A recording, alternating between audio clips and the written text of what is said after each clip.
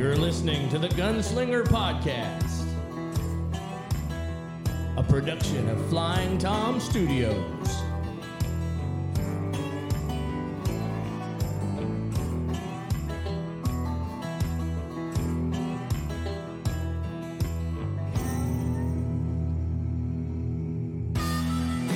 And now here's your hosts, the Apostle and Green River. Welcome, everyone, to episode number 4 of the Gunslinger Podcast. Episode 4. I can't believe it's 4. It feels like about 30 to me. Right. Feels like we've been doing this for 2 years or something lives, at this point. Yeah. And there's probably some of you out there that are thinking, God, are they ever going to quit doing this?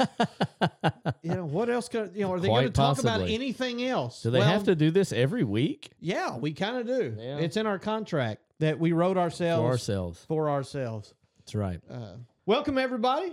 We're going to get started with a few things. One thing we'd like to tell you is thank you to everyone who has been discussing things on our Facebook page. Yeah, we've had some great discussion on the page. A lot of discussion lately. Yeah. It seems like it's kind of starting to take off, and thank you for helping it take off. It's been an exciting week. We had our first Facebook censor. That's right. I'm quite proud of that. Lord Adolf Zuckerberg stepped in, and don't get me started, folks. Don't get me started. But hey, keep the discussion going. We appreciate you. Yeah, absolutely. And also, just for any of you that are on the page, we always post the link to the podcast on the page. Feel free to share that on your own personal page. Share that link. Get the podcast out to people who maybe aren't listening to it yet, that are shooters. Send it to them in an email or a text or something like that. Get it out to everybody. Even maybe some people that aren't shooters may want to listen in. I don't really know why. We're not that entertaining, but they may. We're absolutely the most entertaining gunslinger podcast in podcasts as far as we know of. Yeah. So, hey, we've got that going for us. I feel like we're the most entertaining people in this room. Almost. Well. So here we are discussing emails and Facebooks and on our radio-style podcast equipment here, and we're doing all this to discuss a way of life that happened in the 1800s. Makes sense, kind doesn't it? Kind of ironic when you think about it that way. But, hey, we're in 2023, folks. So here we are in this newfangled iPhone technology kind of world that we live in now, where Alec Baldwin makes our Westerns, or at least gives it a shot, pun intended, instead of John Wayne. So that's where we're at now. What I'd like to talk about today is fast draw culture. Western culture, frontier type culture. How do we keep it relative now? How do we look at this crowd? How do we go to our living room television, turn it on and flip through the channels and see what is on there now? How do we go to our video game cases or our kids' video game cases or our grandkids or great grandkids, depending on how old you might be, and look through the toys and things that they have, and how do we pass this romance on to them? It's funny, just you're talking about this, and you said video game cases, and I mean that's really not even a thing anymore. You're behind on that. My son just recently got a PS5, and it is hard drive only. It doesn't even have a disc drive on it. On the PS5, he downloads games. Back in my day, we had video games that you had these little cartridges, and you had to take them out every now and then and blow in them, and then you had to put them in the Nintendo and push it down four or 5 times, and then beat the hell out of the side. That was only the ones that we had at home. Then it might work. Yeah. It might work. Yeah. You might get to play Super Mario Brothers 1 for 5 minutes before you get the bars of death across. Whatever. We talked when we kind of started discussing starting this podcast, and games do play a part in it. I think Red Dead Redemption 2 was a huge game, still huge. It's been out for several years, but I mean it was outlaw, cowboy, gunslinger. I mean that's the game, and it pushed that back into the forefront of our consciousness, I believe. I'm a nerdy guy. Shocker, I know, but my son really big into that game, and he bought me a version of it, and I tried to play it in the living room, and I just can't get the hang of it. Maybe someday I will, but I was impressed with people talk about graphics and things in video games. What I was impressed with were the firearms and the detail of the firearms. Hey, my character's got a Lamont. How many of you know what that is? I mean, how many of you have one of those sitting around in your safe at home? I do not. I was horribly impressed with it. And not only rifles, but the year the rifles were made and whatever. So that was a genuine way to push this culture into these people. But it didn't really make anybody want to put this stuff on and go out and play cowboy. Yeah. When this culture was really big and fast draw really kind of came around in the 50s. And we're going to have some historians on within the next few weeks that are going to be able to give you knowledge that I'll never know. But this culture largely comes out of the 50s and 60s and kind of grows from there. And this was from an era when kids were still going out to play cowboys and Indians. Right. Things of that sort. That's what there were. It wasn't Marvel. It wasn't DC Comics. It wasn't Japanese animation. God help us all. Well, and even now, I don't know what I'm missing as far as entertainment. I know my wife and I we're way behind. We just recently started watching Yellowstone, and there's certainly a cowboy element to Yellowstone. I don't know if you've watched it. I have not watched one episode, but it's a very modernized version. They have a helicopter. I mean that's pretty modernized. Sure. And so I don't know that that's necessarily pushing the culture that we're talking about in fast draw, but that's almost the closest thing we have right now, I think, in modern entertainment. Well, and when you're scrolling through your TV and every other show on your television is a reality show, none of which have anything to do with reality of any kind, but they're all titled as reality shows. It's a harder sell. So let's kind of dial back here to old Western culture and things. So when let's go back to the 30s and 40s into the 50s, and the cultures of Roy Rogers and Gene Autry and Gabby Hayes and so on and so forth, and singing cowboys. So I think about myself, and I think if the first Westerns that I had been introduced to had been with some guy with a guitar singing to his best gal. About riding his horse or whatever that they were doing, I don't think this ever would have appealed to me. I don't think this ever would have reached me. But there was a generation that every movie had someone singing in it. Right. Everything. I mean, it's just what you saw in this entertainment. So it wasn't as out of place as it would be now. The first time that I would have ever seen Clint Eastwood come out and have a duel with Angel Eyes and break out in song, I don't know that would sit well with me, and I don't think it would work. I think Good, Bad, the Ugly might not have taken off if they had a Wizard of Oz style song break in the middle. By golly, I would watch that. Well, I'd watch it once. But the point I'm trying to make is the Western culture evolved. It at least changed. Depends on who you ask whether it actually evolved or not. By the 70s, by the late 60s into the 70s, we had the spaghetti westerns. Everything had moved into Italy. A lot of the rural movies and things weren't quite what they used to be. So they had moved to Italy and started making a lot of these type of movies. And that's really, God, to this day, those are my favorite. They were just great. They're dirty. Yeah. Just horribly dirty. And people got shot. That was fun to watch. These great gun duels and things. Nobody ever sang, and if they did, they probably got shot. It was wonderful. I wish they'd shoot more people on TV now that were trying to sing, but that's a different topic. And then you get into the 80s, like the late 70s, early 80s, and they started doing a lot of these Louis L'Amour made-for-TV movies, which are great. Sam Elliott, Tom Selleck kind of stuff. Lonesome Dove. Coming out. Lonesome Dove was, oh my God, that was so ahead of its time. Absolutely. I rewatched that a few months ago and thought, my God, how did they get Blue Duck on TV in the 80s and get away with that? That was so brutal. It was wonderful. And then the 90s came along and we got Tombstone. Right. And Tombstone was unlike anything that had ever come before it. We also got Wyatt Earp like a year before. I can't quite remember. Right around the same time, yeah. They put out 2 Wyatt Earp movies right back to back, and they both blew the top off. Yeah. And they were both, one was very historical. Well, one was closer to being historical. The other was a superhero movie, in my opinion, because Doc Holliday could have been an Avenger. Quite frankly, in either movie, but especially the Val Kilmer version of it.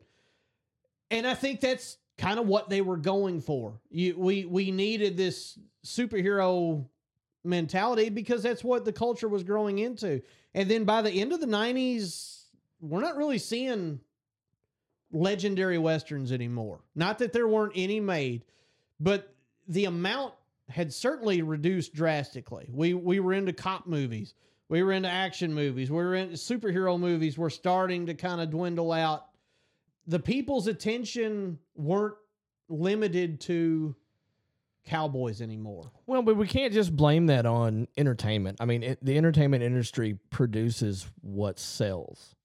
So is the bigger question, why are people not buying that culture anymore? Does it not appeal to us in 2023? I mean, obviously it appeals to us, but as a whole, does it not appeal to the U.S. anymore? Well, and I guess that's the great question that we have for you, the great listener today. So what has changed over the years? Why is this culture not being more embraced by the masses? And the bigger question, the most important question, and I'll give you my personal reason why, and then I'm wanting someone to argue with me on it. How do we bring this MTV reality show culture to Fast Draw? How do we make them fall in love with this romantic era that we have fallen in love with? I greatly fear for our culture within 10 years. And any of you that know me have heard me say that, but I'll say it publicly on this podcast right now. I truly fear for our culture in 10 years. The ages of our shooters versus the amount of youth following us into this culture. The numbers just don't look positive. So how can we make these numbers more positive? We'd love for you to tell us. Because we don't know. We don't have a clue. Yeah. We're making a podcast. We're blasting ourselves on the internet, but people are only going to want to listen to us for so long. Let's look at this as a plan of survival, folks. And not only as a plan of survival, but think of the joy that we take from this. Think of the memories that we've all made doing this. Think of the accomplishments that we have gained. The relationships, the camaraderie, Absolutely. Yeah. The amount of people around the United States that my family could drive up to their house at any given time and knock on the door and be welcomed in. There was no other way that was going to happen. There's not many houses here where we live that would welcome you in. There are less houses here in the county I live in that would be welcoming to me than outside of the county. They know you better, though. Well, that's neither here nor there. That includes houses of worship. Yeah. That'll be a fun podcast if we get into that. Hey, listen, not everybody's been kicked out, but I have.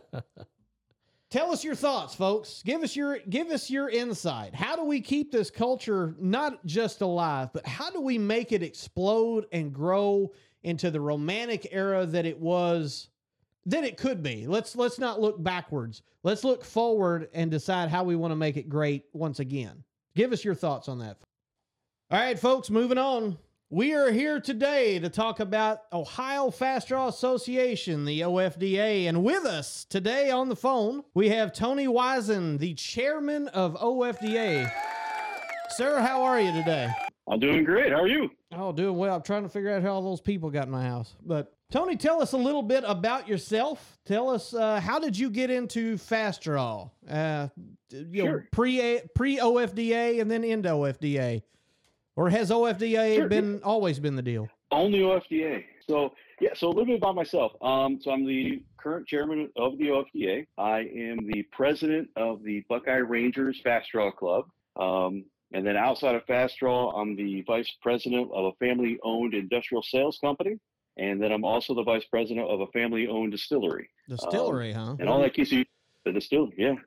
Well, you're talking to Kentucky folks, so we always cock our eyebrow up at people that say that. But Sounds like you're a busy guy, Tony. yeah. So now, where are you located? We are in Willoughby, Ohio, right up on Lake Erie. Okay. So yeah, with all that, it keeps you pretty busy. So yeah, well, that's we interviewed some Great Lakes folks last week. Yeah, just a different lake. So apparently there's more than one. We can't see them from here, so we don't know. yeah. And I got into fast draw.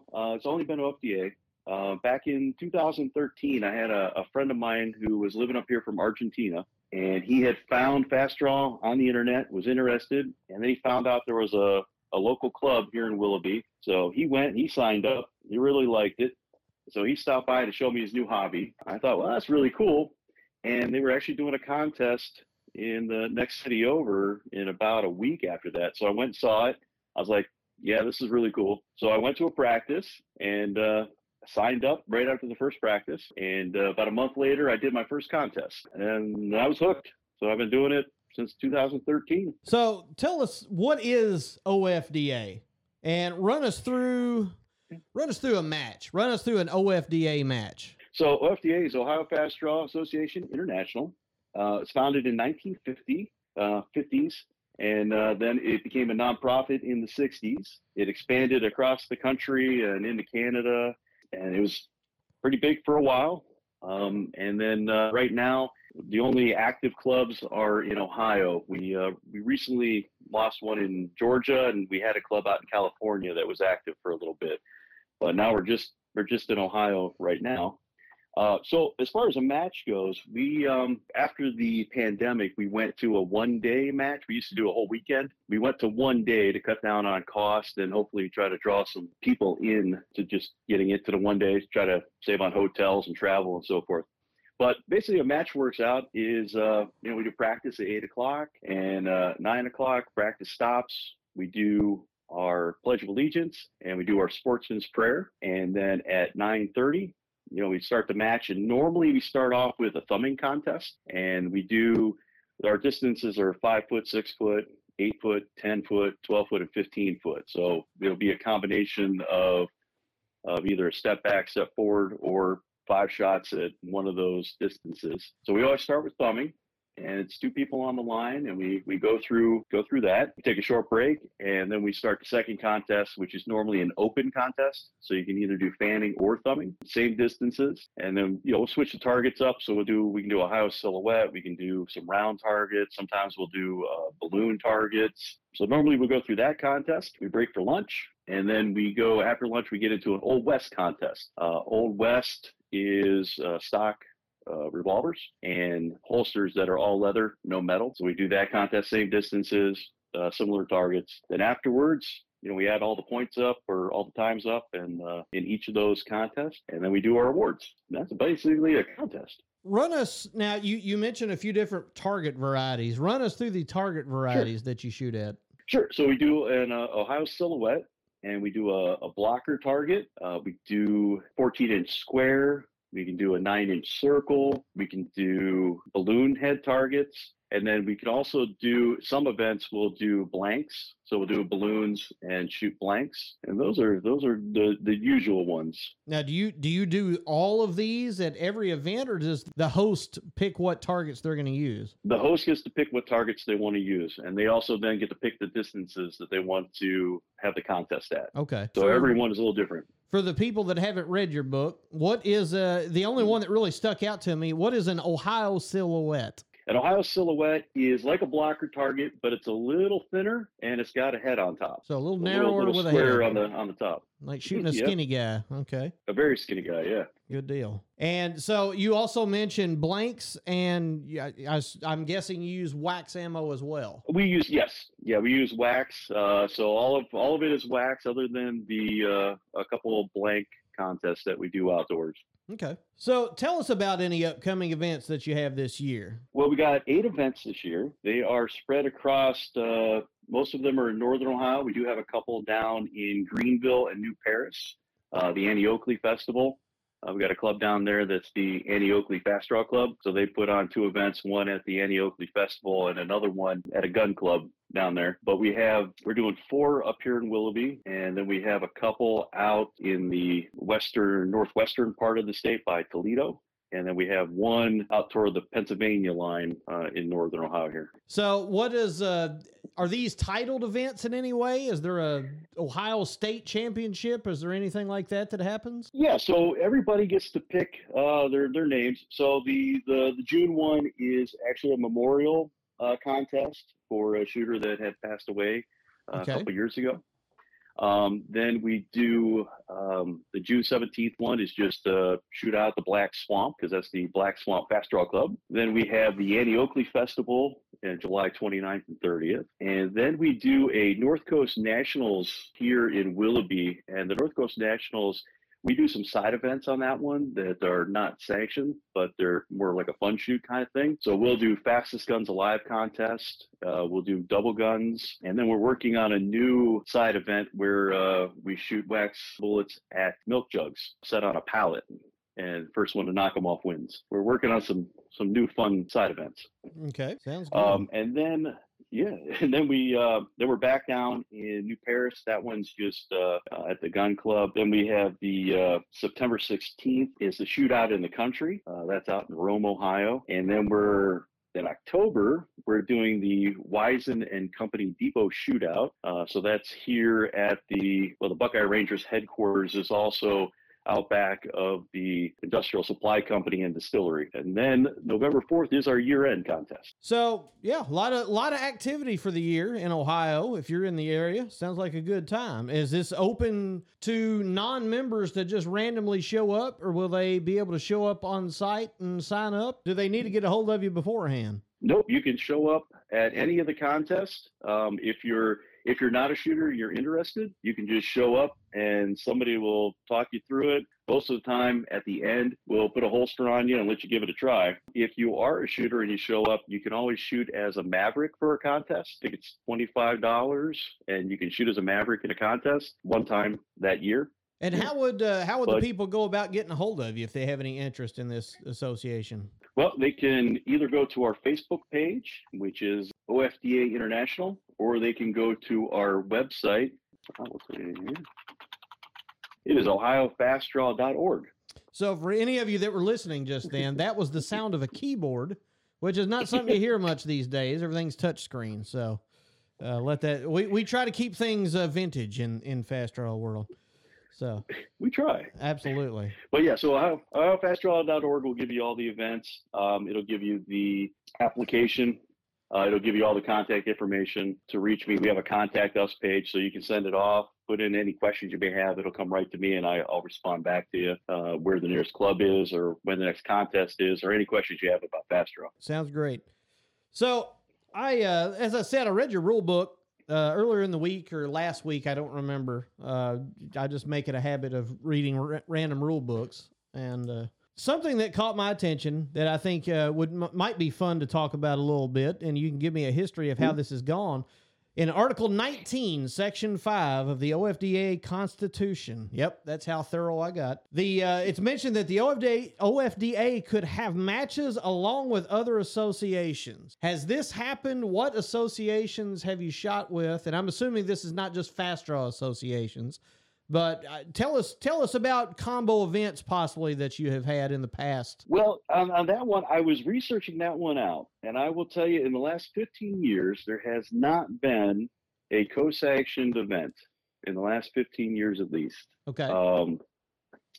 There have been attempts at doing some co-sanctioned events. I know there was trying to get together with American Fast Draw at one point and things like that. But unfortunately, in the last 15 years, that really hasn't happened. Is this still a possibility? And what would your ideal scenario be? It's definitely a possibility if somebody from another Fast Draw organization, like Extreme or Cowboy, wanted to have an event in Ohio to, spread the sport and get some new members and things like that, we'd be more than happy to co-sanction an event with them. So basically what occurs is they want to co-sanction it. we'll find a location, and we'll figure out what set of rules we're going to follow, and work out the logistics and details, and set up an event. Awesome. No, that sounds great. So what are the goals? What are the goals for OFDA here in the future, here in 2023, in the land of yuppies and iPhones and things of that sort? How are you aiming to survive and flourish in this time period? Well, so one of the goals that we have for the organization is, one, to promote gun safety. So, man, that's always what we want to do, is promote gun safety. The second is the advocating for the Second Amendment. We want to make sure that we have guns so that we can keep doing the sport.